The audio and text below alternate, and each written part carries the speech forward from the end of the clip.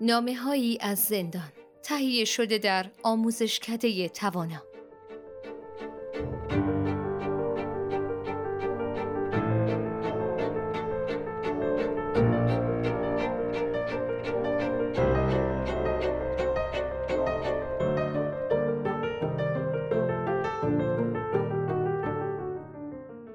آموزشکده توانا در راستای ارجگذاری به شهامت مدنی زندانیان سیاسی عقیدتی در ایران در سال 1395 مجموعه‌ای منتخب از نامه‌های زندانیان را در کتابی با عنوان زندان در ایران، جایی که نه خدا هست نه قانون، به انتشار رساند. نامه‌هایی که این مبارزان با شهامت در دوره حبس خود نوشته‌اند و به بیرون درز داده‌اند، می‌تواند تصویری واقعی از زندان‌های جمهوری اسلامی ارائه دهد. اکنون این کتاب در قالب مجموعه نامه‌هایی از زندان و در چند بخش مجزا به صورت شنیداری در دسترس شما عزیزان قرار می‌گیرد.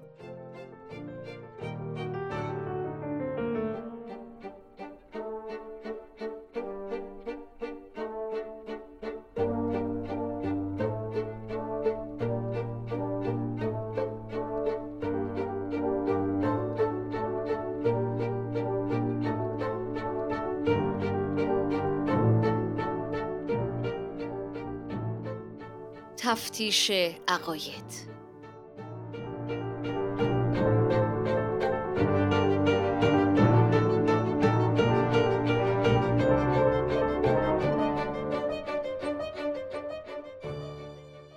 حکومت دیکتاتوری و ایدئولوژیک جمهوری اسلامی در 43 سال اخیر همواره از رنگارنگی دینی و یا جریانها و باورهای فکری متفاوت وحشت داشته است، چرا که این تفاوت‌ها در نگرش، در تفکر و دین همیشه در تقابل با دیدگاه‌های حاکمان دینی بوده و از سوی دیگر فلسفه وجودی آنها را زیر سوال می‌برده.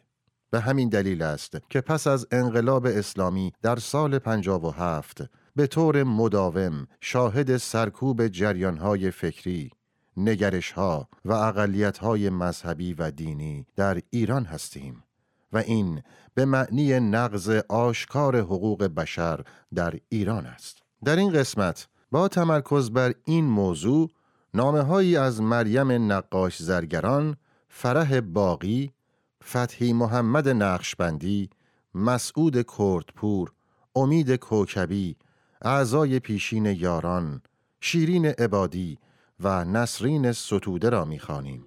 با ما همراه باشید.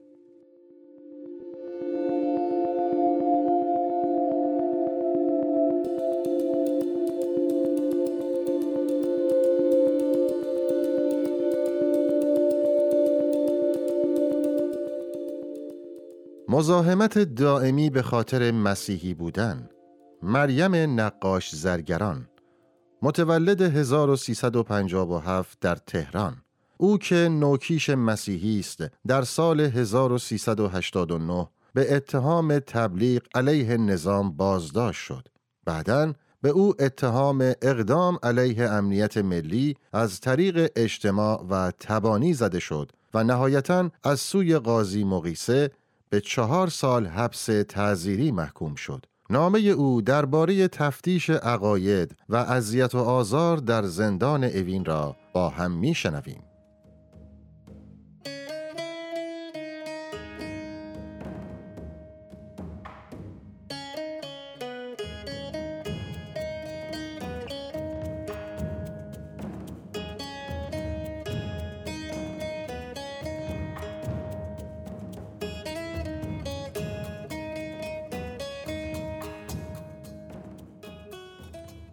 وقتش رسیده که سکوت 3 ساله‌ام را بشکنم و بگویم چه بلاهایی بر سرم آورده اند.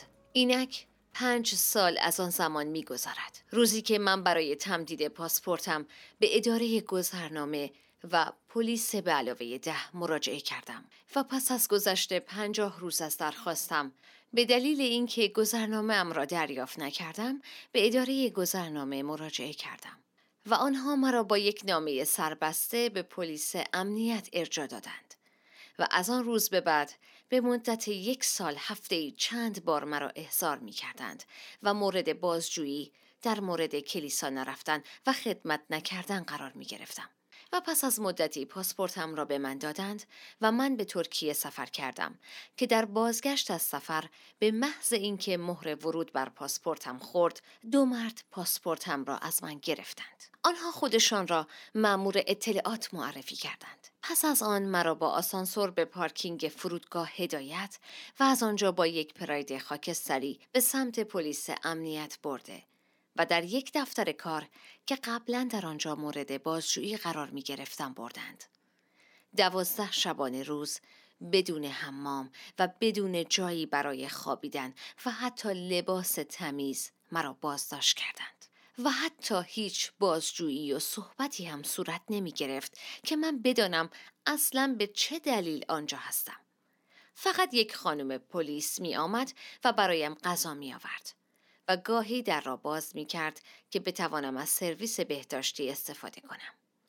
پس از 12 شب بازجو آمد و با خنده گفت: ای بابا خانم زرگران، شما هنوز اینجایید؟ من اصلا شما رو یادم رفته بود. بفرمایید برید، مشکل حل شد.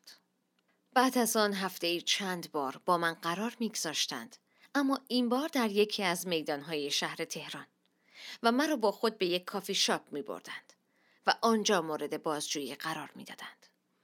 و امروز 20 تیر ماه 95 بعد از چند سال که من از بی‌عدالتی‌های ایشان و این همه بازجویی‌ها و بازداشت‌های غیر قانونی آنها در اعتراض و اعتصاب هستم و 6 روز از اعتصابم می‌گذرد و بیحال هستم، آقای قبادی رئیس حفاظت و اطلاعات زندان مرا صدا کردند و گفتند آقای نصیری پور رئیس اجرای احکام زندان اوین با من صحبت دارند.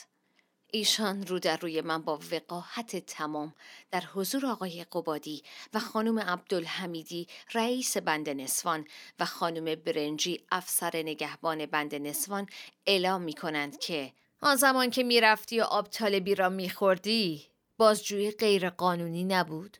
حالا بعد از چند سال یک دفعه غیر قانونی شده؟ و نیز اعلام داشت که تو بی خود کردی اومدی با من حرف بزنی. من این همه بی ادبی و بی عدالتی و بی تفاوتی را نمیپذیرم و اعتراضم را در اعتصاب تا جایی که زنده هستم ادامه میدهم. اوین، نسیم زرگران، 20 تیر ماه 95.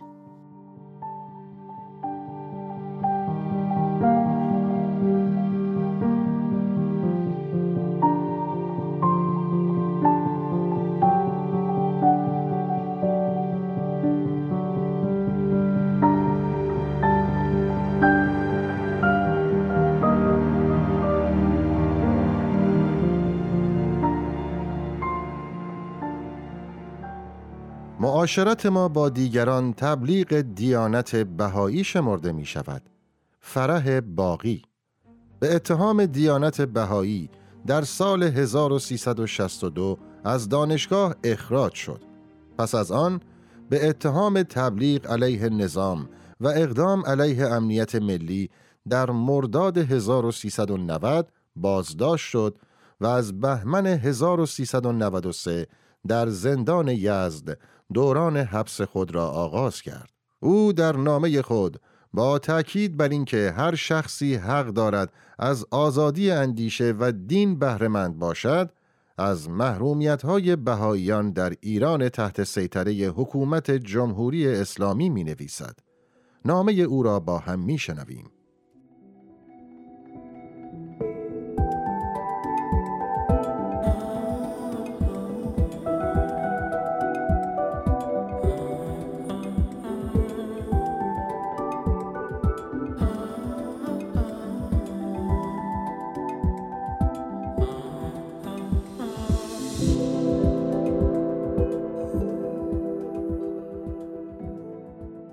به نام خدا. مدیر کل محترم اداره اطلاعات استان یزد. با سلام و احترام. این جانب فرح باقی، یک مسجون بهایی در زندان یزد هستم. همان گونه که مستحضر هستید، بنده به اتهام تبلیغ علیه نظام و اقدام علیه امنیت ملی محکوم شده‌ام.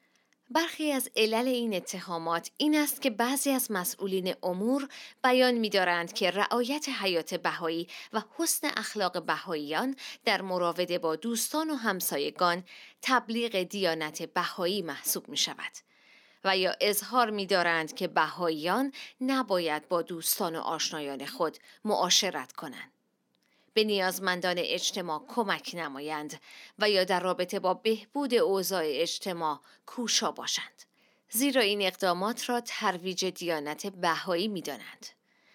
و نیز اتهام دیگر بنده رسیدگی به امور بهاییان مانند مراسم عقد و ازدواج، طلاق، کفن و دفن، رسیدگی به مساکین و نیازمندان و سالمندان و توجه به تربیت روحانی کودکان و نوجوانان و اجرای آیین‌ها و مراسم دینی است.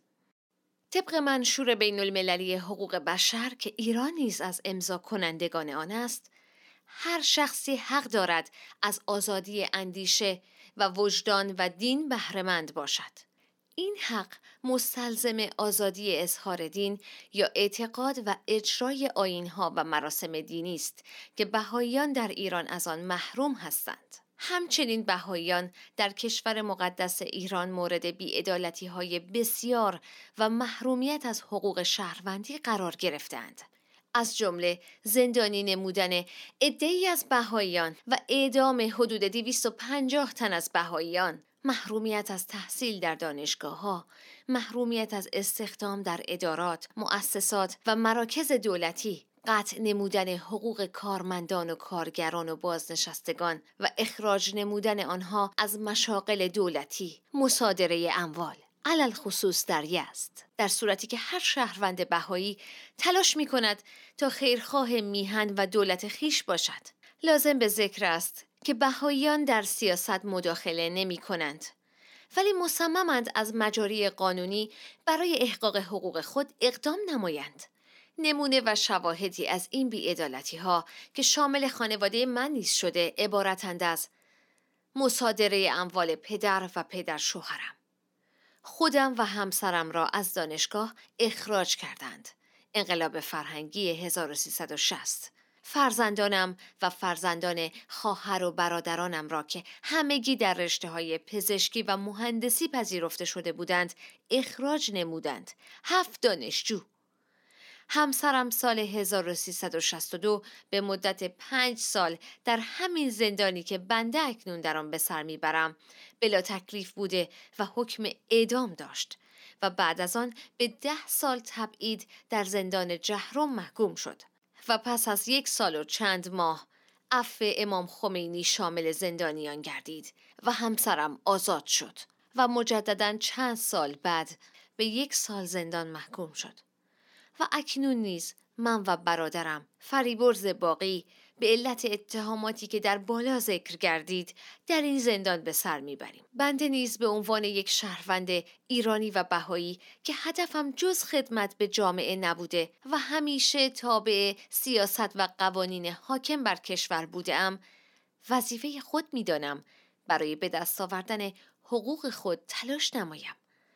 بنابراین برای آزادی مشروط خود که یکی از حقوق هر زندانی محسوب می شود اقدام نموده برای شورای طبقه بندی زندان نامه ای مبنی بر آزادی مشروط نوشتم. تاریخ 11 خرداد 94 و بعد از 2 هفته پاسخ دادند که اداره اطلاعات با آزادی مشروط بنده مخالفت نموده. و این در حالی است که بنده هیچ یک از اتهامات مذکور تبلیغ علیه نظام و اقدام علیه امنیت ملی را نپذیرفتم و هیچ اقدامی که دال بر تایید اتهام بنده باشد انجام ندادم. لذا خواستار دانستن علل مخالفت اداره اطلاعات نسبت به آزادی مشروط خود می باشم. با تقدیم احترام، فرح باقی.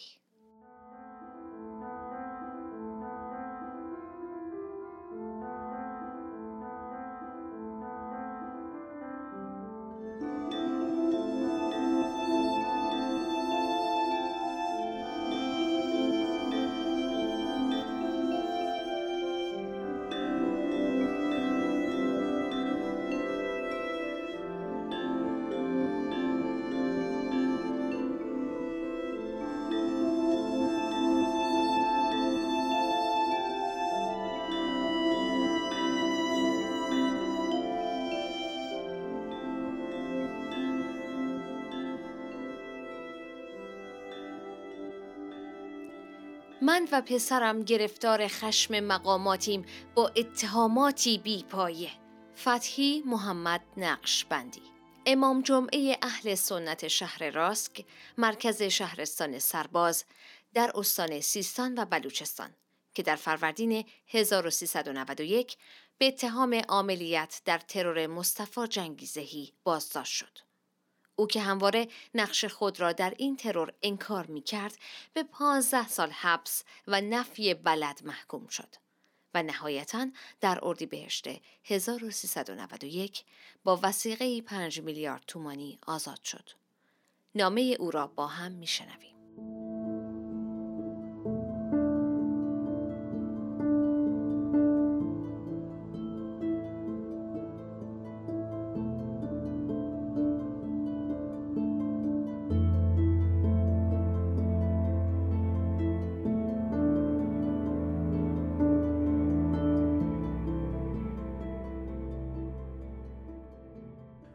بسم تعالی.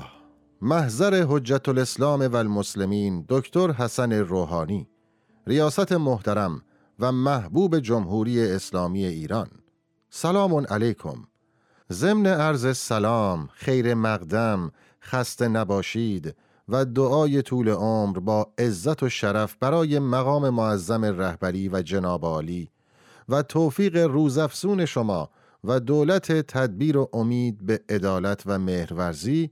امید است در این سفر پرمهر ثمربخش به استان مرزی، محروم و غنی سیستان و بلوچستان توجه آتیه را در آینده مظلومانه این جانب فتحی محمد نقشبندی، امام جمعه مسجد جامع قاسمی و مسئول حوزه علمیه مفتاح العلوم راسک، شهرستان سرباز و پسرم حافظ عبدالغفار نقشبندی مبذول فرمایید که سال سوم را اخیراً در قرنطینه بند 12 زندان مرکزی زاهدان بدون کوچکترین جرم سیاسی و اجتماعی، شاکی، مدرک و حقیقتی، فقط با خشم و غضب بعضی از افراد اداره اطلاعات استان و شهرستان سپری می کنیم و دست و پنجه نرم می کنیم و به گفته یکی از بازجوها مشکل شما مسائل دینی و مذهبی،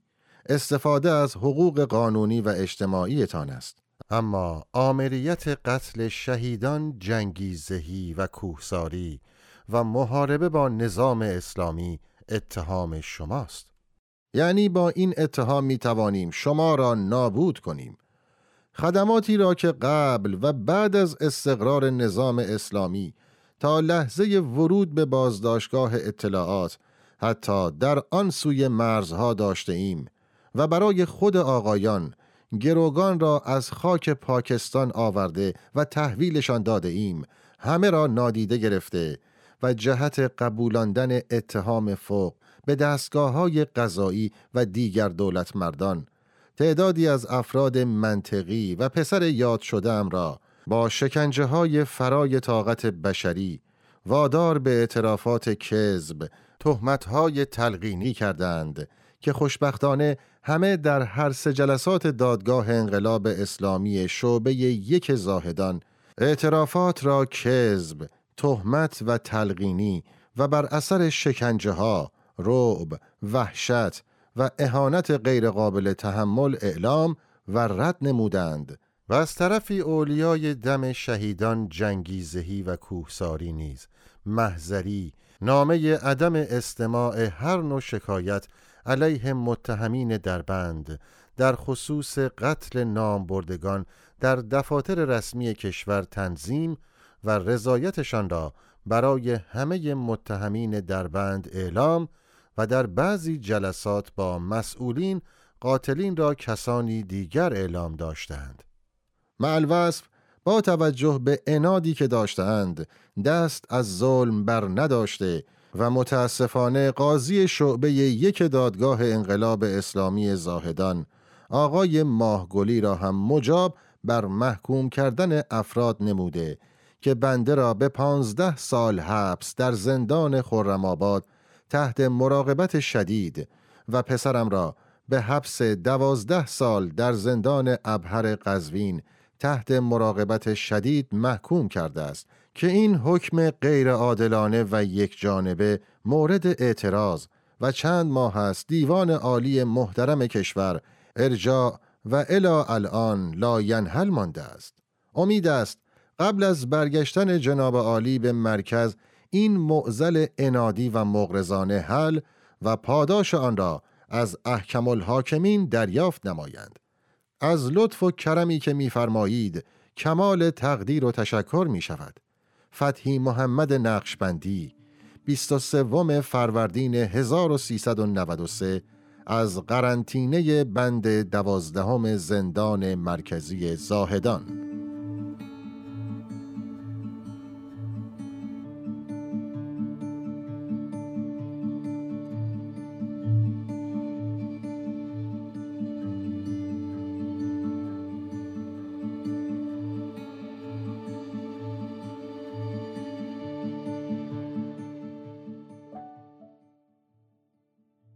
چرا صحبت از رعایت قانون و حقوق بشر هراس‌انگیز است؟ مسعود کردپور در بوکان به دنیا آمد. روزنامه‌نگار و دبیر آموزش و پرورش بود. ابتدا در مرداد 1387 بازداشت و به اتهام تبلیغ علیه نظام به 1 سال حبس محکوم شد.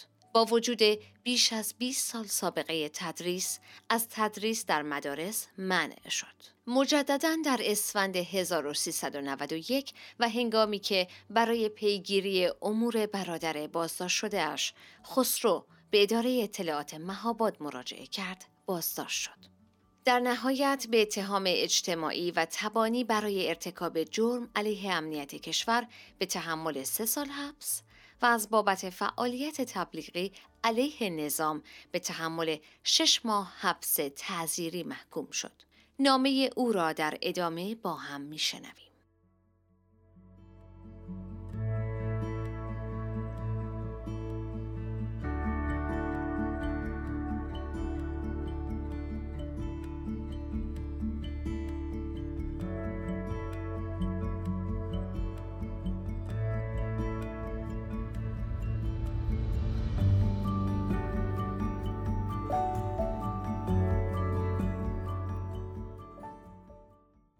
سران محترم قوای مجریه، مقننه و قضاییه، سلام و خسته نباشید.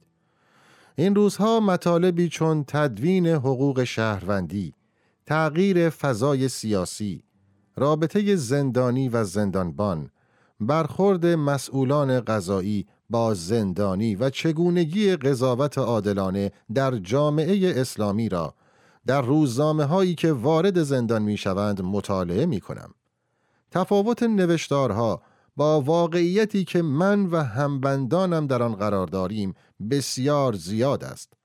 هر بار در فکر فرو می روم و با دوستان در زندان بحثمان می شود که آیا این سخنان را باور کنیم یا رفتار و سلوک مسئولین و کارگزاران محلی حکومت و وضعیت امنیتی، سیاسی و اقتصادی را که در اثر سوء مدیریت این افراد در طی سالهای گذشته بر مردم بیگناه این منطقه تحمیل شده است. در مدت 9 ماهی که از بازداشت این جانب می‌گذرد، علی‌رغم تلاش‌های وافر جهت گفتگو و مفاهمه با مسئولین و تذکر و امر به معروف و نهی از منکر، متاسفانه پاسخ شایسته جز توصیه به سکوت در رابطه با تظلماتی که نسبت به این جانب و برادرم خسرو کردپور و بسیاری از زندانیان و شهروندان وجود دارد نشنیدم. لذا ناگزیر از نوشتن این نامه به شما رؤسای قوای سگانه کشور شدم، چون معتقدم که زندان چاره مشکلات نیست. نکات زیر را در رابطه با پرونده خود و همچنین مشکلات و مصائبی که در مناطق کرد نشین وجود دارد به استحضار میرسانم. امید است که برایتان مؤثر واقع شود. این جانب حدود 18 سال در مدارس و دانشگاه‌های کشور تحصیل کردم و حدود 21 سال به تدریس در دبیرستان‌ها و مراکز پیش دانشگاهی شهرهای مختلف کشور از جمله تهران، اصفهان، بوکان و تکاب مشغول بودم. خوشبختانه در طی ایام زندگی که 42 سال سن دارم، هیچگاه شاکی خصوصی نداشتم. اکنون نیز حدود 15 سال است که در چارچوب اخلاق حرفه‌ای روزنامه‌نگاری با رعایت قانون به فعالیت مدنی و انسانی و روزنامه‌نگاری روی آوردم و علی‌رغم نوسانات و تلاطمات سیاسی و امنیتی سالهای اخیر در کشور و به ویژه کردستان با مشکلات آنچنانی روبرو نگردیدم. ولی متاسفانه طی چند سال اخیر در پی تنگ نظری ها و تغییراتی که در حوزه مدیریتی کشور رخ داده است، با مشکلات عدیده‌ای از جمله تبعید، محروم از تدریس و زندان روبرو گردیدم و در سال 87 به 1 سال حبس تعزیری و بازخریدی اجباری محکوم شدم و اکنون بار دیگر از حدود 9 ماه پیش به همراه برادرم خسرو در مهاباد بازداشت و پس از 4 ماه بلا تکلیفی و نگهداری در شرایط سخت انفرادی در مهاباد و ارومیه از تیر ماه سال جاری در زندان مهاباد به سر میبریم. متاسفانه استدلالات و دفاعیات این جانب و برادرم خسرو و وکلایمان در طی دوران بازداشت و در دادگاه انقلاب مورد توجه مسئولین امر قرار نگرفت و ما به دلیل اطلاع رسانی و انتقاداتی که در طی سالیان اخیر به سیاست‌های حاکمیت و نحوه مدیریت در این منطقه داشتیم، به حد اکثر مجازات پیشبینی شده در قانون محکوم گردیدیم. آنچه که موجب تعجب است این است که چنانچه روزنامه‌نگاری در این منطقه در چارچوب آنچه که در روزنامه‌ها و مطبوعات سراسری و یا بین جناح‌های حاکمیت مطرح می‌شود صحبت کند و یا بگوید که چرا قانون اساسی و حقوق ملت بعد از گذشت 34 سال از انقلاب در ابتدایی ترین شکل آن هم رعایت نمی شود، جرم نابخشودنی مرتکب شده و باید به حد اکثر مجازات محکوم گردد. این در حالی است که حدود 34 سال پیش در اوایل انقلاب امام خمینی اعلام نمودند که مارکسیست ها در بیان عقیده آزادند. حال ما به دلیل اظهار نظر و انتقاد از وضعیت موجود که هدف از آن جز اصلاح امور و حل مشکلات مردم نبوده، به تبعید و زندان محکوم می شویم. این در حالی است که مسئولین مدعی هستند که کشور ام القرای جهان اسلام است و حکومت عدل علی الگوی حکومتداری کشور می باشد. آن حضرت می فرمودند تا مخالفین دست به شمشیر نبرند، حقوقشان را از بیت المال قطع نخواهم کرد. حال چگونه است که بعد از گذشت 34 سال از انقلاب که آرمانهای آن آزادی و عدالت بود و هزاران نفر برای پیروزی آن جان خود را فدا کردند، منتقدین و مخالفین به دلیل اظهار نظر در مورد وضعیت کشور به تبعید و زندان محکوم می شوند و هنوز بسیاری از اصول قانون اساسی که در رابطه با حقوق مردم و منتقدین است در محاق توقیف به سر میبرد و هنوز زمینه‌های اجرایی شدن آن فراهم نشده است. چرا اصل 168 قانون اساسی که در رابطه با جرائم سیاسی و مطبوعاتی است اجرا نمی شود و آنها را بدون حضور هیئت منصفه به زندان محکوم می کنند؟ لذا با توجه به شرایط امنیتی سیاسی حاکم بر منطقه، این جانب هیچ گونه امیدی به قضاوت عادلانه و مستقل در دادگاه‌های استان آذربایجان غربی را ندارم و از مسئولان قضایی رده بالای کشور تقاضا دارم که از طریق قضات مستقل پرونده این جانب و برادرم را مورد رسیدگی مجدد قرار دهند تا از نزدیک به نحوه رسیدگی و چگونگی صدور حکم در دادگاه‌های این مناطق آشنا شوید.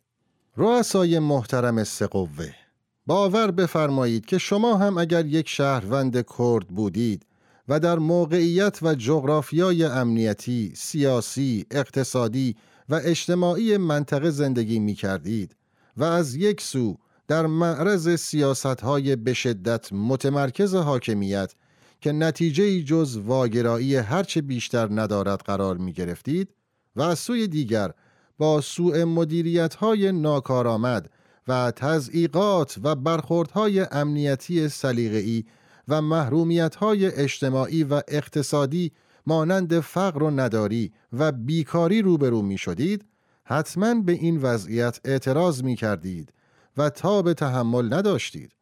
متاسفانه سیاست‌های انقباضی حاکمیت طی چند سال گذشته هر گونه راه قانونی اعتراض و انتقاد را بسته است و سیاست‌های امنیتی در این منطقه فاقد کمترین انعطاف است و این مسئله از یک سو باعث بروز حساسیت و شکنندگی هرچه بیشتر فضای سیاسی و امنیتی و از سوی دیگر ازدیاد هرچه بیشتر پرونده‌های سیاسی و امنیتی در مراجع قضایی در چند سال اخیر شده است. رفتار نیروهای امنیتی در منطقه به دور از تسامح و تساهل و با سختگیری‌های غیر ضروری همراه بوده و فضا برای فعالیت‌های منتقدین هر روز محدودتر می شود. در چنین شرایطی اندیشه و فعالیت سیاسی هرچه بیشتر زیرزمینی شده و جنگ و خشونت و شبنامه جای روزنامه و گفتگوی متمدنانه و مدنی را خواهد گرفت و در نتیجه حقوق بشر و منافع ملی و مردم محروم منطقه هرچه بیشتر پایمال خواهد شد. رئیس جمهور منتخب جناب دکتر روحانی به نظر این جانب برای حل مشکلات و معضلات کشور راه‌های گفتگو و مفاهمه بین حاکمیت و نهادهای مدنی و روزنامه‌نگاران شجاع و منتقد و حتی مخالف باید باز باشد تا مشکلات به طور شفاف بیان و ریشه‌یابی شده و جامعه و حکومت از تباهی و فساد پالایش شود. نهادهای مدنی بذرهای دموکراسی و حقوق بشر هستند و در جهان کنونی که عصر ارتباطات است، بدون حضور مردم آگاه و باسواد که در قالب نهادهای مدنی و احزاب سیاسی شناسنامه‌دار و مسئولیت پذیر سازماندهی شده باشند، نمیتوان به پیشرفت و توسعه پایدار رسید. دولت مردان و مجلس نشینان محترم، به نظر این جانب راه برقراری امنیت در منطقه افزایش بودجه نهادهای امنیتی و قضایی و فشار بیشتر بر فعالان عرصه‌های مختلف و روزنامه‌نگاران نیست، بلکه این مسئله باعث شکاف بیشتر بین حاکمیت و مردم و برقراری امنیت گورستانی خواهد شد. راه برقراری امنیت در منطقه و توسعه و پیشرفت در مناطق کردنشین به رسمیت شناختن آزادی‌های مشروع و قانونی شهروندان و به بیانی دیگر حکومت بر دل و جان مردم است، چنانچه مردان خدا و انبیای الهی رمز پیروزی و موفقیت خود را به دست آوردن قلوب مردم می دانستند. به نظر شما سران محترم، جرم کسانی که به آنها اجازه داده نشده که حتی در چارچوب قوانین موجود به فعالیت سیاسی و مدنی مسالمت‌آمیز بپردازند و اکنون در زندان به سر میبرند چیست؟ این افراد و حتی بسیاری از زندانیان که به دلیل شرایط سیاسی، اجتماعی و اقتصادی در زندان به سر میبرند، معلول مدیریت ناکارآمد و غیر علمی در عرصه سیاسی و امنیتی کشور هستند و جرمی جز این که محل تولدشان کردستان است مرتکب نشدند. لذا خواهشمند است دستورات لازم را جهت بررسی مجدد پرونده آنها صادر فرمایید تا در صورت امکان آزاد شوند و دوباره به کانون خانواده خود برگردند. رئیس محترم قوه قضاییه، متاسفانه داشتن کتاب قانون اساسی در زندان مهاباد ممنوع است و علیرغم درخواست‌های مکرر این جانب برای دریافت کتاب قانون اساسی نتوانستم آن را به دست آورم. بنده معتقدم داشتن و خواندن و دانستن قانون اساسی و قوانین کشور نه تنها برای شهروندان، حتی برای مخالفین نیز ضروری است، به طوری که وجود قوانین غیر منطبق با خواستهای شهروندان از بیقانونی و هرج و مرج بهتر است. رؤسای محترم، بدانید انگار عده‌ای در این منطقه تلاش می کنند که مردم از حداقل حقوق قانونی خودشان بی اطلاع باشند و قانون ستیزی را رمز ماندگاری در قدرت و ثروت و به دست آوردن حقوقهای میلیونی خود می دانند. رابطه عده‌ای با قانون و قانون مداری مثل رابطه جن و بسم الله است. برای بنده مشخص نیست که چرا صحبت از رعایت قانون اساسی و حقوق شهروندی حتی در زندان برای عده‌ای هراس‌انگیز است. در واقع میتوان گفت تجزیه طلبان واقعی کسانی هستند که از حاکمیت قانون و رعایت حقوق بشر واهمه دارند و تلاش می کنند مردم و فعالین عرصه‌های مختلف را به شیوه‌های گوناگون به تخطی و سرپیچی از قانون سوق دهند و زمینه برخوردهای امنیتی و قضایی را فراهم آورند و بدین شیوه از آب گلالود ماهی بگیرند و تداوم و بقا و قدرت خود را در این شرایط تضمین کنند. لذا خواهشمند از شما سروران ترتیبات لازم را جهت برقراری حکومت قانون و نیز اجرای فصل 3 قانون اساسی که در رابطه با حقوق ملت در منطقه است فراهم آورید تا روزنامه‌نگاران و فعالین مدنی و شهروندان بتوانند به صورت مسالمت‌آمیز، منطقی و مدنی در چارچوب قانون به فعالیت بپردازند. مسعود کردپور، روزنامه‌نگار، زندان مهاباد، 19 آذر 92.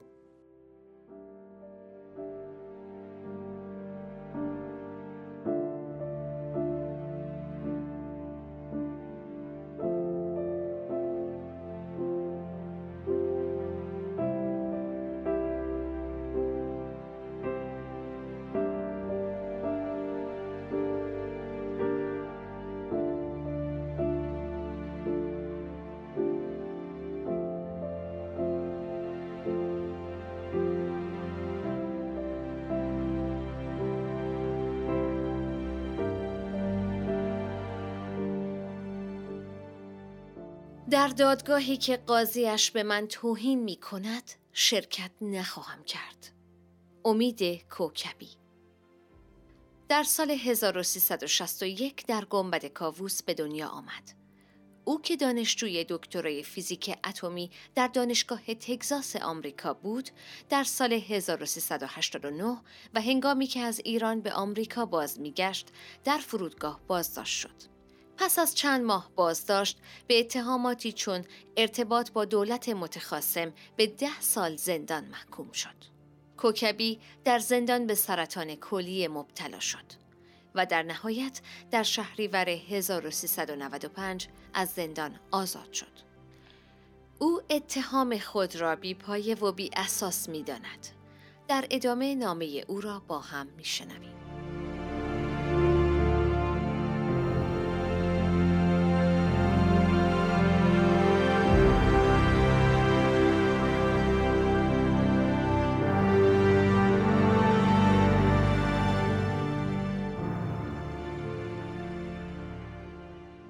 ریاست محترم قوه قضاییه حضرت آیت الله صادق آملی لاریجانی، سلام علیکم.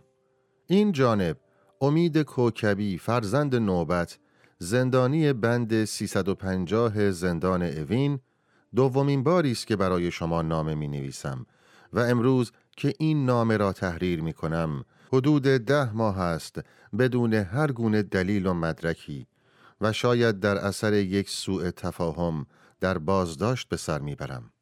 پس از چند بار تفهیم اتهام متفاوت از جمله شرکت در تجمعات غیرقانونی و اخلال در نظم و امنیت، نهایتاً اتهاماتی واهی و بی اساس که روحم را آزرده کرده است، با عنوان ارتباط با دول متخاصم و کسب درآمد نامشروع را به من تفهیم کردند که یقیناً این اتهامات با توجه به درخواستها و عملکرد مسئولین امر کاملاً منافات دارد و با هیچ منطق و عقل سلیمی همخوانی ندارد. چگونه می شود به کسی که متهم به جاسوسی یا ارتباط با اجانب است اطمینان کرد و او را به محرمانه ترین و سری ترین بخش اسرار نظام دعوت کرده از او درخواست همکاری نمود؟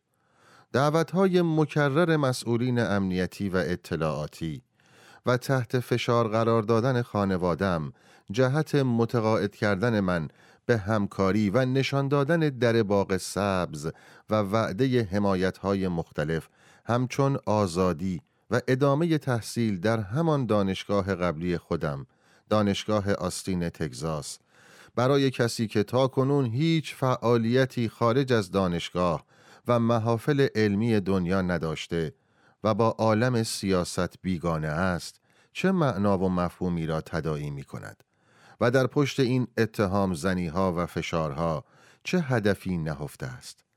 اگرچه من به عنوان یک ایرانی حاضر به همه گونه خدمت و جانفشانی برای کشورم هستم، لیکن بنده همیشه این استدلال و پاسخ را به بازجویان و نمایندگان اعزامی از نهادهای مختلف داشته و دارم که امروز که هیچ خطایی نکرده‌ام و هیچ اطلاعی از موضوعات و فعالیت‌های محرمانه نظام ندارم، با من این گونه رفتار می شود و تمام زندگی و خانوادم را به واقع گروگان گرفتند.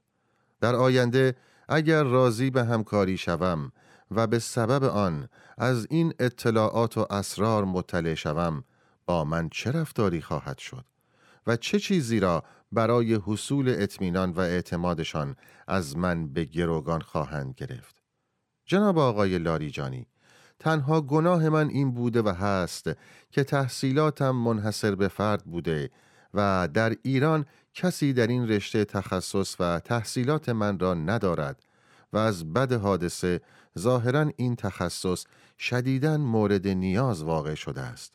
اما این مرقومه را جهت دفاع از بیگناهی خودم برای شما نمی نویسم و البته امیدی هم به شنیدن یا اهمیت دادن به آن ندارم، زیرا نه تنها به نامه اول من که با سختی توانستم از زندان برای شما ارسال کنم کوچکترین توجهی نکردید و از آن نامه هم سوء تعبیر شد و موجب تشدید فشارها بر من گردید، بلکه دلیل نگارش این نامه گلایه از مجموعه تحت امر شما و به خصوص دادگاه رسیدگی کننده به پرونده من است که حتی از نمایش و تصویرگری یک دادرسی بظاهر قانونی و بی‌طرفانه عاجز مانده و به وضوح و آشکارا به قوانین و مقررات و مصالح نظام و کشور بی‌اعتنایی کرده و بدتر از آن اینکه در جلسه دادگاه با عصبانیت اقدام به تحقیر و تهدید من کرده و با به کار بردن الفاظی که این جانب شرم دارم در این نامه به ذکر آنها بپردازم، از من به اصرار می‌خواست که مطابق خواسته وی اقرار به ارتباط با آمریکا و خیانت به کشورم کنم. ریاست محترم این دادگاه نه تنها بی‌طرف نبوده صلاحیت رسیدگی به پرونده این جانب را ندارد، بلکه در یک نظام اسلامی و قائل به اخلاق و عدالت و مهرورزی این ویژگی‌های اخلاقی قطعاً صلاحیت هر قاضی را برای تصدی پست قضایی زایل کرده، شایستگی نشستن بر این مسند را از او سلب می‌کند. مگر دعوی و اتهام من شخصی و متوجه اوست که این گونه بر من پرخاش و توهین و تهدید می‌کند؟ قاضی که به من متهم بدون هیچ دلیل موجهی توهین و تحقیر و پرخاش نماید دیگر بی‌طرف نیست و طبق قانون هم صلاحیت رسیدگی به پرونده را ندارد. لذا اکنون به عنوان عکس‌العمل طبیعی یک زندانی که به حرمت و حقوق اولیه انسانی او توهین شده است اعلام می کنم که بعد از این حاضر نیستم در این دادگاه حضور یافته از خود دفاعی بکنم و اگر هم اجباراً مرا به دادگاه ببرند قطعاً سکوت کرده دفاعی نخواهم کرد تا ایشان با فراغ بال به آنچه که از قبل برای من تجویز کرده اند حکم دهند. هرچند که ممکن است این موضوع موجب طولانی تر کردن عمدی زمان رسیدگی به پرونده من شود که خود نوعی مجازات فرد پیش از محاکمه است و نیز همچنان که در این مدت به بسیاری از مواد قانونی از جمله رسیدگی به اعتراض من به قرار بازداشت و یا عدم تمدید قرار بازداشت پس از گذشت 1 ماه و یا حق ملاقات با وکیل عمل نشده و تا امروز اجازه ملاقات با وکیل را به بنده نداده‌اند و معلوم نیست که وکلای محترم چگونه می‌خواهند در دادگاه از من دفاع کنند، ممکن است این نامه تظلم خواهی من موجب شود باز هم بر من غضب کرده بیشتر سختگیری کنند. بنابراین از محضر آن مقام محترم تقاضا دارم به این حداقل انتظار من که جزء حقوق اولیه یک زندانی است توجه کرده با واگذاری امر رسیدگی به پرونده به شعبه دیگر شرایط را برای برگزاری یک دادگاه موجه و بیطرف و با رعایت اصول اخلاقی و حقوق شهروندی فراهم فرمایند. امید کوکبی، 2 آذر 1390، زندان اوین، بند 350.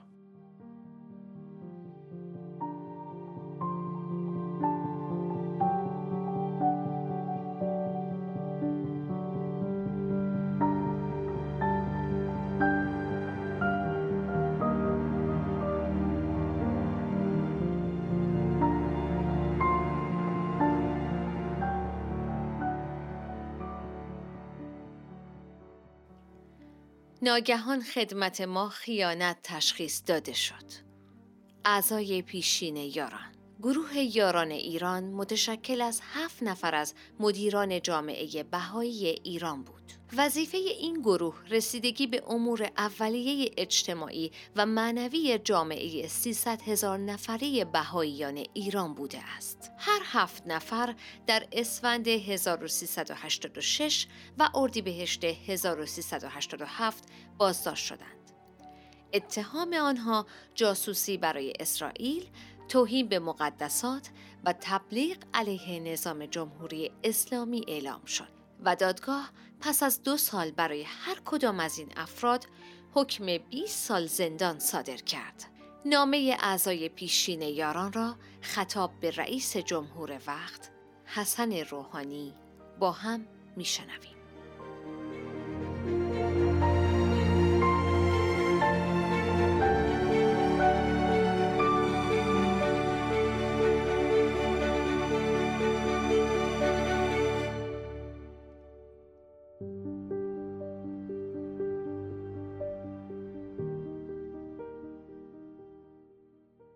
جناب حجت الاسلام و المسلمین حسن روحانی، ریاست محترم جمهور، بدون شک در تاریخ هر کشوری لحظات بسیار مهمی پیش می آید که در آن اقداماتی به ظاهر ساده می تواند سیر زندگی ملت را تغییر دهد، سوء تفاهمات دیرینه را از میان بردارد و فصلی جدید در سرنوشت مردم آغاز نماید. دعوت اخیر جناب عالی برای شرکت در گفتمانی همگانی درباره حقوق و وظایف شهروندی بارقه امیدی در قلوب روشن نموده که شاید چنین لحظه‌ای اکنون برای مردم شریف ایران و سرنوشت این سرزمین مقدس فرا رسیده است. ما نیز ضمن گرامی داشته این اقدام مبارک بران شدیم که در پاسخ به مسئولیت اخلاقی عمیق که نسبت به وطن خود، علل خصوص نسبت به جوانان این مرز و بوم احساس می کنیم، منویات قبلی خود را بیان نموده در این گفتمان مهم شرکت کنیم. ما این اقدام را از درون سلول زندان و علیرغم محدودیت‌های ناشی از آن و به عنوان جمعی از شهروندان قانونمند این مملکت انجام می‌دهیم. شهروندانی که بیش از 5 سال پیش صرفاً به دلیل خدمات خود جهت تمشیت امور داخلی جامعه بهایی ایران دستگیر و روانه زندان شدند.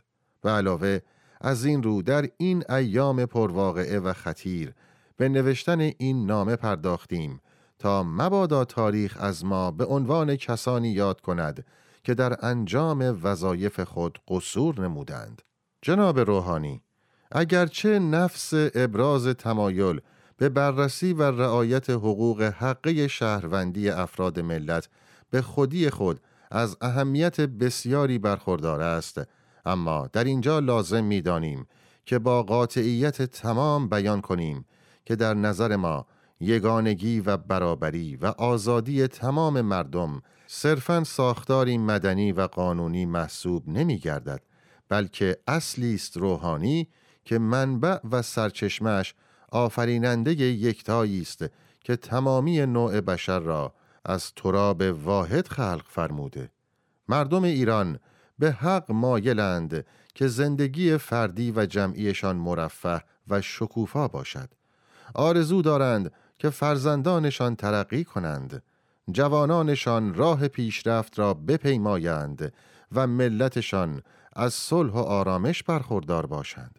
اما بدیهی است که هیچ یک از این آرمانها محقق نخواهد شد مگر آنکه شرایط اجتماعی و قانونی این امکان را فراهم سازد که با تمامی اجزای اجتماع صمیمانه و مشفقانه رفتار شود. افراد از حقوق بنیادین خود برخوردار باشند و هیچ کس به دلیل قومیت، جنسیت، عقاید دینی و یا به هر دلیل دیگری مورد ظلم قرار نگیرد.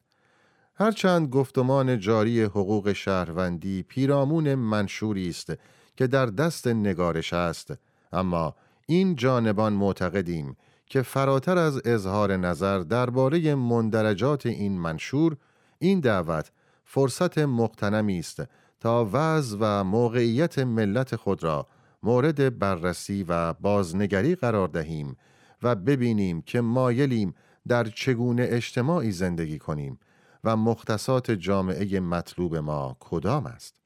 برای اینکه چون این تفحصی از کارایی لازم برخوردار باشد، لازم است ابتدا سوالات دقیقی در مورد وضع جامعه و محیطی که می‌خواهیم نسل آینده ما در آن پرورش یابد مطرح سازیم و به قلب و روح خود مراجعه کنیم و از خود بپرسیم که با توجه به اینکه ایران عزیزمان در گذشته دچار انواع و اقسام تعصبات، تبعیض‌ها، خشونت‌ها و دیگر معضلات اجتماعی بوده، به گونه‌ای که آثار نامطلوب آن را می‌توان در تمام عرصه‌های اجتماع ملاحظه نمود، حال با توجه به تجربیات گذشته واقعاً مهمترین و والاترین اصول و قواعدی را که برای وطنمان و شهروندانش آرزو می‌کنیم چیست و از چه راهی می‌توان بدانها دست یافت؟ چگونه می‌خواهیم احترام و شرافت ذاتی هر فرد را حفظ نماییم؟ چگونه هر جزء از اجزای مختلف اجتماع از فضایی سازنده بهره‌مند خواهند شد؟ برای اینکه زنان بتوانند سهم کامل و مساوی خود را در پیشرفت اجتماعی کشور ادا نمایند، چه شرایط و امکاناتی باید ایجاد شود؟ می‌خواهیم با کودکان چگونه رفتار شود؟ چگونه می‌توانیم اقلیت‌ها، اعم از قومی و دینی و هر نوع اقلیت دیگر را قادر سازیم که با آزادی و دوش به دوش دیگران در بهسازی اجتماع مشارکت کنند؟ چه باید کرد تا نظرها و عقاید مختلف مورد احترام قرار گیرند؟ چگونه خشونت را از اجتماع خود بزداییم؟ چگونه حق آموزش برای همگان را تضمین کنیم؟ این افکار از جمله موضوعاتی است که باید راهنمای ما در جستجوی اصول هدایت کننده اجتماع و تدوین حقوق شهروندی باشد. جناب رئیس جمهور، مشورت با عناصر مختلف اجتماع درباره آینده مملکت صرفاً می‌تواند قدمی اولیه در راه بنیان چنین اجتماع مترقی محسوب گردد. اما آنچه اهمیت اساسی دارد این است که برنامه‌های آموزش و پرورش کشور بازبینی شوند تا اطمینان حاصل کنیم که زمینه اجتماعی لازم برای پرورش یک فرهنگ پیشرو فراهم می شود. فرهنگی که بر اساس اصولی بنیادین از قبیل شرافت و کرامت انسان و تساوی شهروندان در برابر قانون استوار است. مسلماً تهیه و تدوین سندی برای تعیین حقوق شهروندی مردم می تواند قدمی مهم در راه پیشرفت کشور باشد. اما اگر این منشور به دقت تدوین نشود و یا بدتر از آن اگر عمدن برای ایجاد جدایی تنظیم شود، می تواند به وسیله‌ای برای اعمال تبعیض و تداوم سرکوب تبدیل گردد.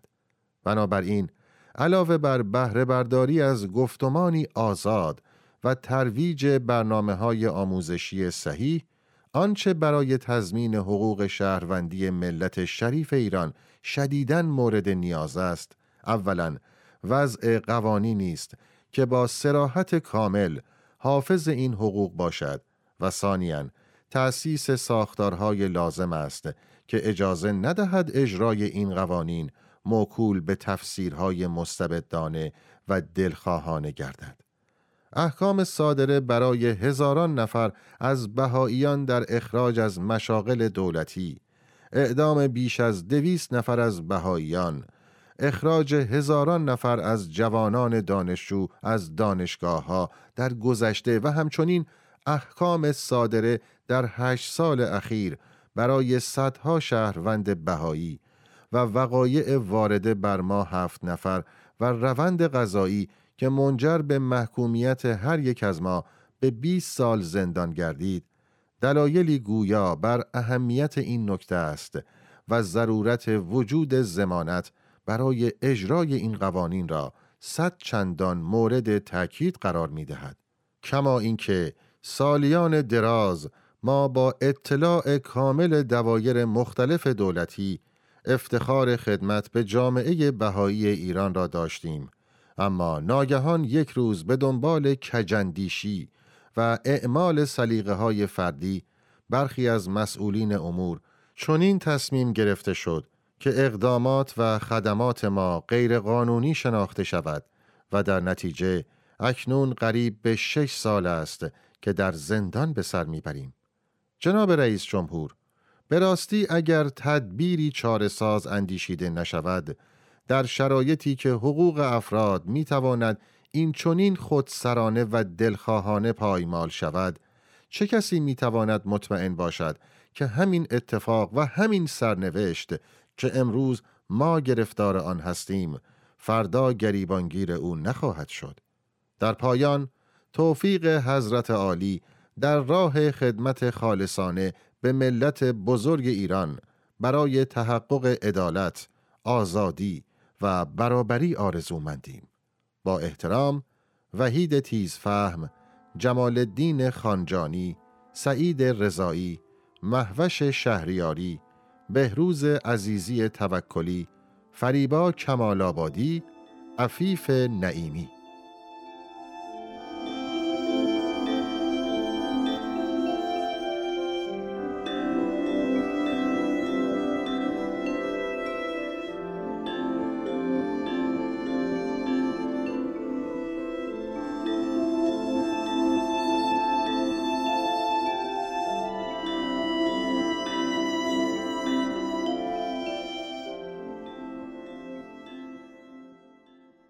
دادگاه‌های انقلاب شعبه‌ای از وزارت اطلاعات شده‌اند.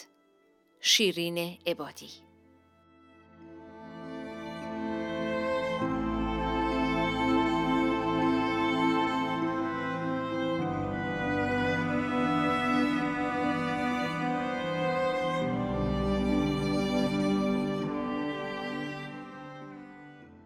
متولد 1326 در همدان، حقوقدان، فعال حقوق بشر و برنده جایزه صلح نوبل. پیش از انقلاب اسلامی در سمت قاضی دادگاه کار می‌کرد. در سال 2003 جایزه صلح نوبل را دریافت کرد و از آن پس به چهره‌ای جهانی در دفاع از زندانیان سیاسی تبدیل شد. سال 1392 او طی نامه‌ای به احمد شهید از وضعیت نامساعد دراویش زندانی گفت. نامه او از این جهت مهم است که بازتاب وضعیت غیر انسانی زندان‌های جمهوری اسلامی است.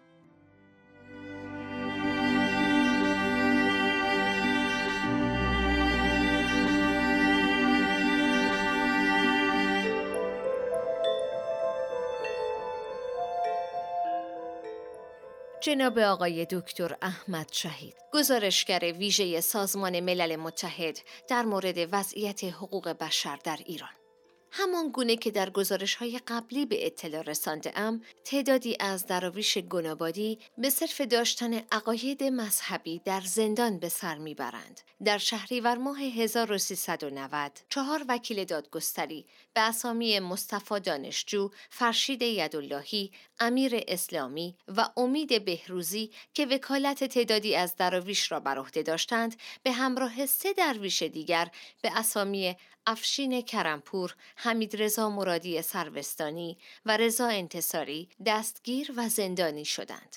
پس از مدتی برای افراد فوق الذکر محاکمه‌ای ترتیب داده شد، ولی آنان به علت اعتراض به صلاحیت دادگاه انقلاب و نیز شیوه غیرقانونی بازداشت خود از حضور در دادگاه سرباز زده حاضر به دفاع نشدند. به همین دلیل مسئولان مربوطه برای مجازات و تنبیه بیشتر آنان از تاریخ 26 دی ماه 1391 همگی را به سلول انفرادی منتقل کرده و شرایط بسیار سختی را بر آنان تحمیل کردند.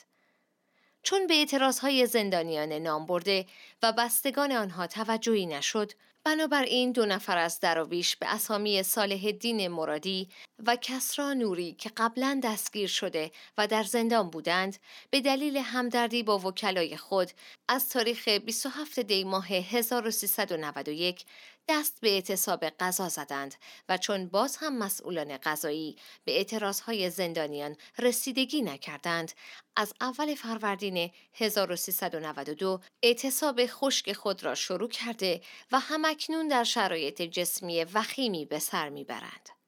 همچنین در اعتراض به بی‌توجهی مسئولان زندان و قضاوت پرونده از تاریخ اول فروردین 1392 2 نفر دیگر از دراویش گنابادی که در زندان هستند به اسامی علیرضا روشن و مصطفی عبدی نیز شروع به اعتصاب قضا کردند و احتمال می رود که در روزهای آتی تعداد دیگری نیز به اعتصاب کنندگان ملحق شوند.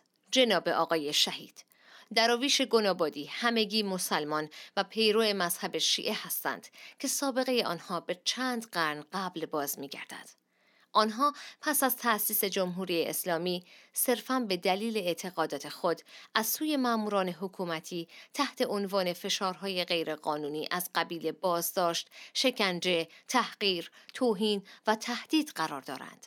و چون ناامید از اجرای عدالت بوده و دادگاهی را برای دادخواهی نمی‌یابند، به ناچار دست به اعتصاب قضا زدند که هر لحظه بیم حادثه ناگواری می‌رود.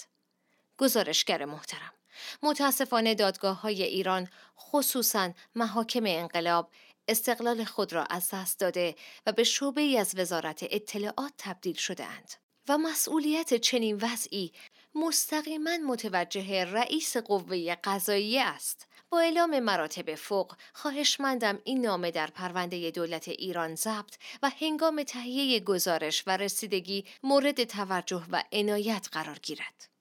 با احترام، شیرین عبادی، مدافع حقوق بشر و برنده جایزه صلح نوبل در سال 2003. 6 فروردین ماه 1392.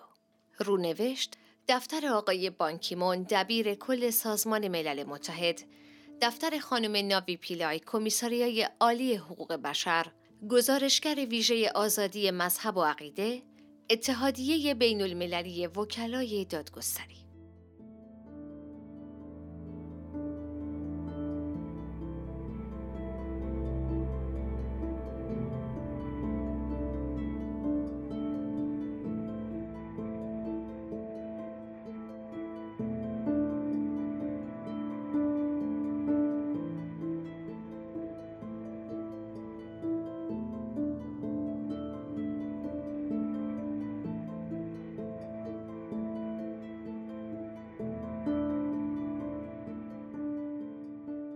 رویای من عدالت است و این تنها با استقلال قضایی به دست می آید.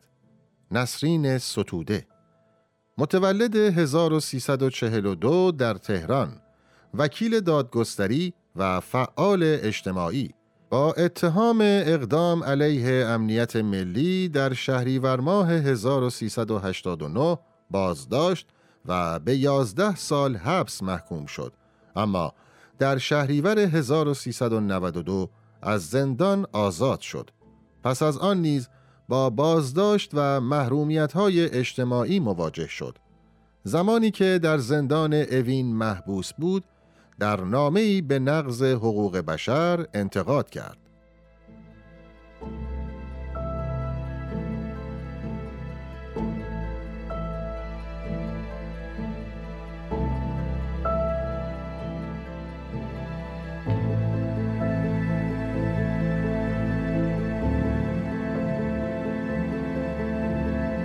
خانم‌ها و آقایان محترم، در ابتدا درودهای گرم و صمیمانه مرا از زندان اوین پذیرا باشید. همچنین تشکر بی‌پایانم را از بابت تعلق این جایزه به من و جعفر پناهی را تقدیمتان می‌نمایم. کتمان نمی‌کنم که تعلق این جایزه مایه بسی افتخار و دلگرمی برای این جانب جهت ادامه راه توأم با صبر و آرامش خواهد بود. فرصت مغتنمی در اختیار من است تا از رویاهایم با شما سخن بگویم. رویاهایم زیاد است و در هم تنیده. بشر از رویای مفاهیم کلی حقیقت و عدالت و قانون تا استقلال قضایی و دادگاه‌های بین المللی و مکانیزم‌های نظارت بین المللی بر اقدامات بی حد و مرز دولت‌ها راه درازی را پیموده است. اکنون بشر امروزی برای زیستن صلح آمیز و متناسب با شأن خویش حقوقی می‌طلبد. حقوقی که به حقوق بشر شهرت دارد. واژه‌ای فریبنده و سخت گریزان از بخشی از آحاد بشر. رعایت حقوق بشر که باید به مثابه یک وظیفه برای دولت‌ها به شمار آید و حکومت‌ها موظف به رعایت آن هستند، به عنوان امتیازی ارزیابی می شود که دولت‌ها به شهروندانشان اعطا می نمایند. داستان حقوق بشر و مکانیزم‌های تضمین آن مسیری را طی نموده است که پس از دهه‌های متمادی هنوز تحقق آن بیش از هر چیز به اراده دولت‌ها وابسته است که خود بزرگترین ناقضان حقوق بشر هستند.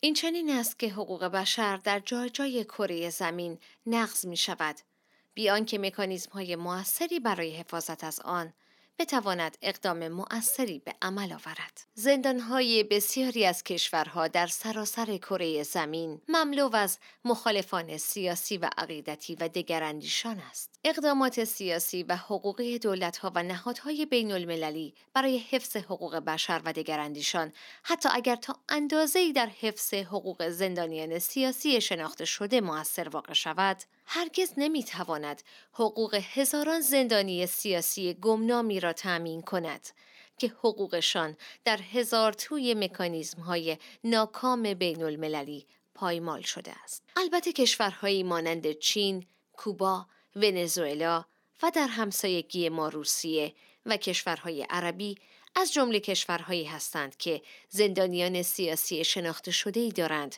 که سالهاست در زندان به سر میبرند یا بردن. لیو شیائوبو، دپلانکو و خواهران شورشی از جمله زندانیان سیاسی شناخته شده هستند. محاذ آنها نمونه هایی از واقعیتی تلخ و گسترده‌اند، مبنی بر اینکه چنین نظام‌هایی اقدام به حبس و زندان‌های طویل المدت برای دگراندیشان یا مخالفان سیاسی در سطح گسترده می‌نمایند. قطعا شما نیز نقض حقوق بشر را منحصر به موضوع زندانیان نمی‌کنید. طی 2 سال گذشته منطقه خاورمیانه چند انقلاب و ناآرامی را تجربه کرده است. کدام یک از این انقلاب‌ها در بهار عربی به موضوع حقوق بشر بی‌اعتنا بوده است؟ در حالی که مهمترین خواسته این انقلاب‌ها از لیبی تا مصر، اردن تا عربستان و بحرین و فاجعه آمیزترینشان سوریه، آزادی بیان و آزادی مطبوعات، استقلال قوه قضاییه و آزادی زندانیان سیاسی و قطع کشتارها بوده است که متاسفانه همچنان در سوریه ادامه دارد. می توان نتیجه گرفت مطالبه اصلی تمامی این انقلاب‌ها بنیادی ترین مقوله های حقوق بشر است که توسط دولت‌های مربوطه نقض می شده است.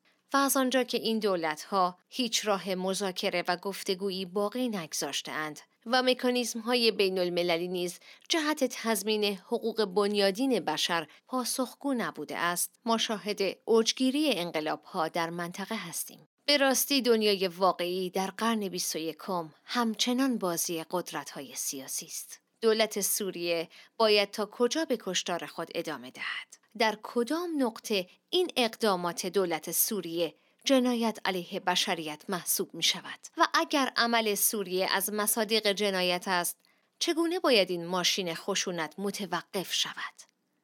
نهادهای حقوق بشری چگونه می توانند این ماشین سرکوب را متوقف کنند؟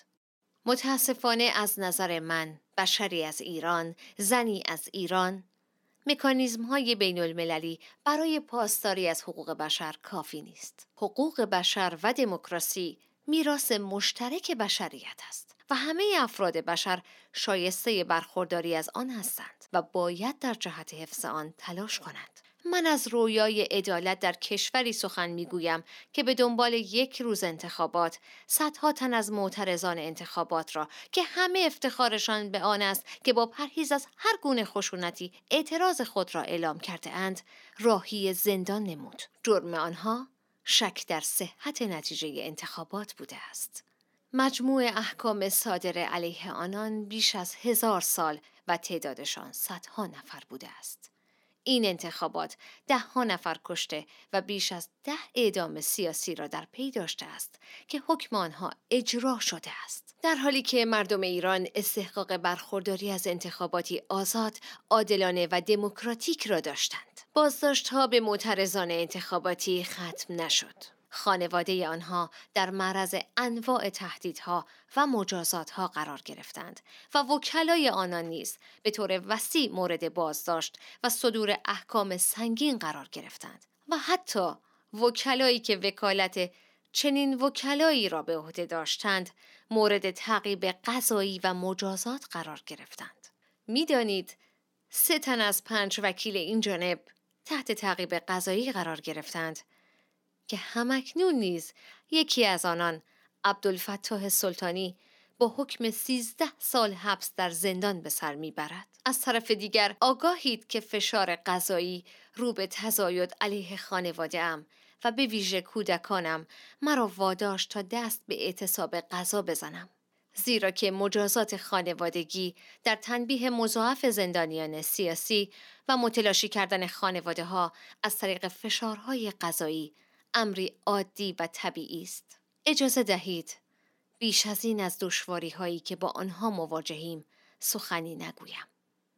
من نیز مانند شما میدانم دموکراسی مسیری طولانی و دشوار را طی می‌کند. از این بابت شکایتی باقی نمی‌ماند جز صبر و مداومت بر ادامه مسیری که در پیش گرفته ایم. با این مقدمه قصد دارم به شما بگویم هرگز با چنین سختی‌هایی امید به آینده را از دست ندادیم. بیشک آنها که پیش از ما این مسیر را طی کرده اند سختی‌های مشابه ما را پشت سر نهادند، اما امید چراغ راه آنها بوده است. کافی است به خاطر داشته باشیم حوالی سالهایی که مبارزات پیگیر مارتین لوتر کینگ در اعتراض به تبعیض نژادی میرفت تا به ثمر بنشیند، در منطقه دیگر از دنیا نلسون ماندلا در مبارزه با تبعیض نژادی قریب 3 دهه حبس را آغاز کرد و در سال آزادی وی در قاره دیگر زنی مبارز در برمه که اکنون میانمار نامیده می شود به جرم آزادی خواهی قریب 2 دهه حبس را تجربه کرد. اکنون در سالهای مقارن با آزادی آنگ سان سوشی، آزادی خواهان ایرانی به جرم آزادی خواهی و استفاده از روش‌های کاملا مسالمت جویانه روانه حبس‌های طولانی مدت شدند. اینها همه نشان از یک حقیقت دارد. مشعل آزادی دست به دست می گردد، اما خاموش نمی شود. رویای تحقق عدالت، استقرار قانون و احیای حقوق بشر از طریق وکالت وسوسه انگیز است. حتی اگر به زندان ختم شود. هر نسلی حکایت‌های خاص خود را دارد. بشر کره زمین چندین نسل است که با تعصبات مذهبی دست و پنجه نرم می کند. آنان که با تنگ نظری جز پیروان دین خود را ساکنان جهنم می شمارند، آیا نمی دانند که بیشتر ساکنان کره زمین را به جهنم می فرستند؟ همانانند که دوست دارند کره زمین را به جهنم تبدیل کنند. به همین دلیل است که جدایی دین از حکومت ضروری است تا حکومت‌ها با سوء استفاده از قدرت رسمیشان فرصت ایجاد جهنم‌های بزرگ علیه پیروان افکار، ادیان و ایدئولوژی‌های دیگر را نیابند. زمانی که بحث بر سر عدم خشونت است، خشونت طلبان هزاران استدلال می آورند تا خشونت رسمی را توجیه کنند. آنها می گویند کافی است مخالفین ما عقایدشان را انکار و یا حتی آن را کتمان کنند. راستی خشونت چیست؟ و عدم خشونت کدام است؟ آیا باید مردم معترض را که در گرفتن حقوقشان مصرند و با صبر و بردباری جفایی را که بر آنان تحمیل شده است تحمل می کنند خشونت طلب دانست؟ اگر چنین بود باید به میلیون ها انسان در قرون وسطا ایراد گرفت که چرا در برابر کلیسا ایستادند. بحث ها و مجادلات مذهبی را پایانی نیست و تا عمر نوع بشر پا برجاست فرصت کافی برای این بحث ها وجود دارد و البته علاقه‌مندان خود را در جای جای کره زمین دارد. نتیجه این بحث ها هرچه باشد تأثیرات خود را بر زندگی افراد می‌گذارد. اما آنچه حائز اهمیت است حقوق این افراد است که باید حفظ شود. باید از تعقیب افراد به دلیل عقایدشان جلوگیری به عمل آید تا شاهد رعایت عدالت در جامعه باشیم و این امکان پذیر نیست جز با استقلال قضایی. من یک رویا بیشتر ندارم. رویای تحقق عدالت.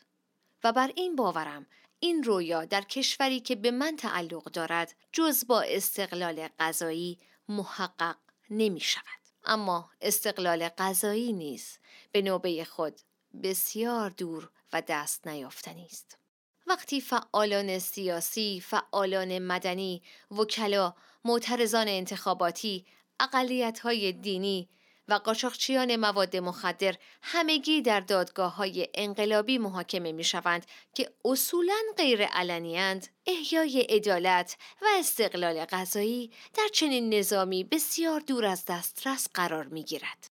پس من به راه حل دیگری می‌اندیشم، به دادگاه آسیایی حقوق بشر که اتباع کشورهای آسیایی بتوانند با مراجعه به آن دادگاه از مظالم دستگاه قضایی نسبت به خود جلوگیری به عمل آورند و حقوقشان به طرزی شایسته مورد حمایت نهادی منطقه‌ای قرار گیرد. در توجه به نیاز بالاست که ضرورت رعایت حقوق بشر توسط دولت‌ها به عنوان وظیفه آنها حائز اهمیت است. حکومت‌ها باید بدانند که برای حفظ خودشان ناگزیر از رعایت حقوق بشر برای تک تک شهروندان هستند. اینجاست که باید تدابیری را بیاندیشند تا بتوان به تعهدات بین المللی دولت‌ها امیدوار بود. در غیر این صورت پیوستن به هر کنوانسیونی جز تبلیغات پر سر و صدا نتیجه‌ای در بر نخواهد داشت. حق، حقیقت و حقوق مفاهیمی بس والاست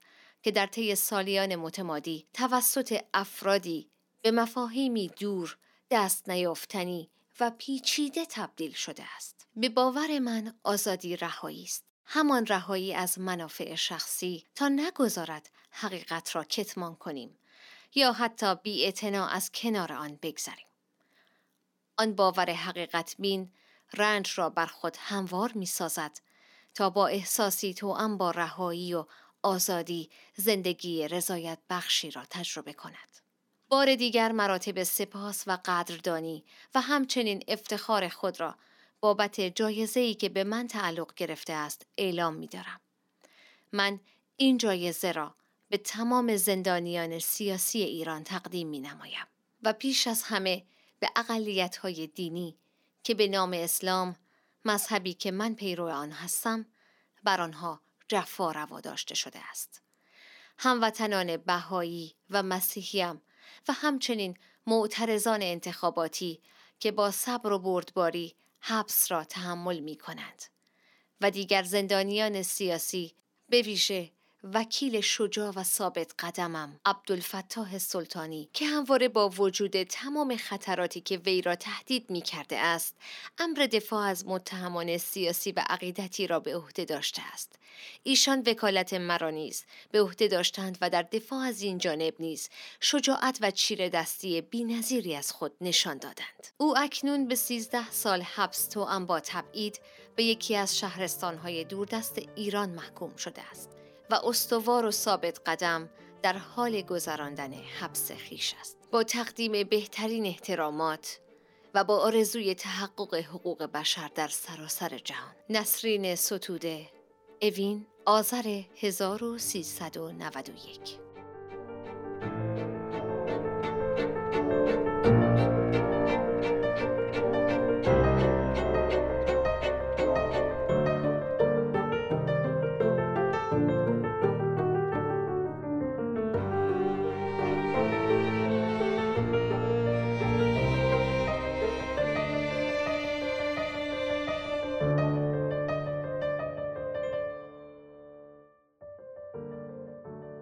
از اینکه تا پایان این بخش از مجموعه نامه هایی از زندان با ما همراه بودید سپاسگزاریم.